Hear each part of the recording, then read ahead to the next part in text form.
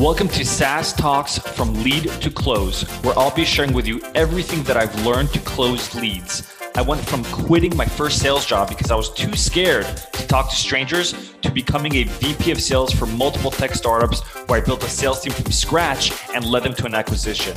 I'll teach you how to schedule more demos on your calendars, close at least 50% of your demos, and build a pipeline large enough so you're always hitting quota. If you're looking to scale, then turn the volume up.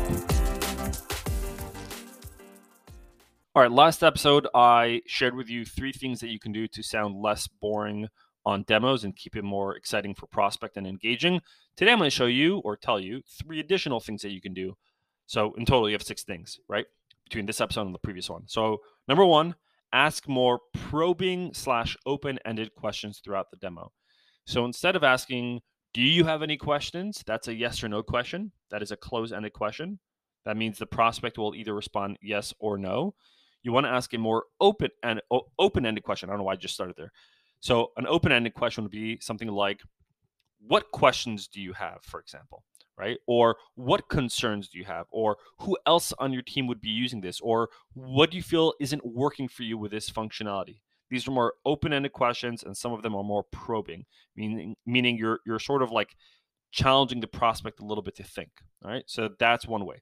Number 2, keep the demo succinct and less dragged out. What I mean by that is if you have a 60-minute demo, I don't necessarily recommend that you try to milk every minute of it. I'd suggest try to chop that demo down to 45 minutes, potentially 30 minutes, but I think 45 minutes is a good sweet spot because you want to give the time back to the prospect. And number 2, you want the prospect to walk out remembering what you said.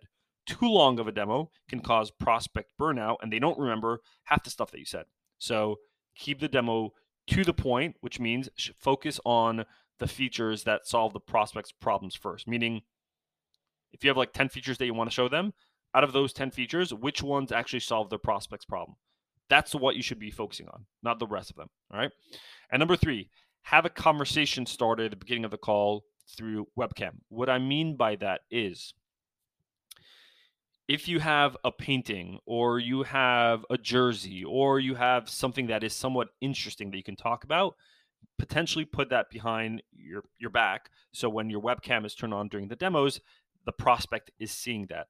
What I like to do is I like to put in a really interesting, or I used to do when I used to do software demos, is I used to put a really interesting like painting that I got from Iconic, which is like a really cool canvas art website. But I would always get the prospect asking, hey, that's a really cool painting. What does it mean? What does it say? Where did you get it from? And that just creates a good, solid icebreaker.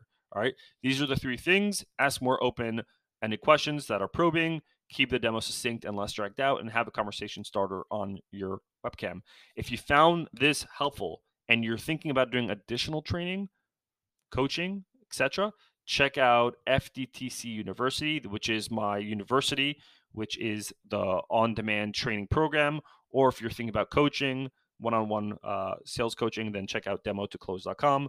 I'll leave the link on both the description, and you have my LinkedIn featured section where it'll take you to it.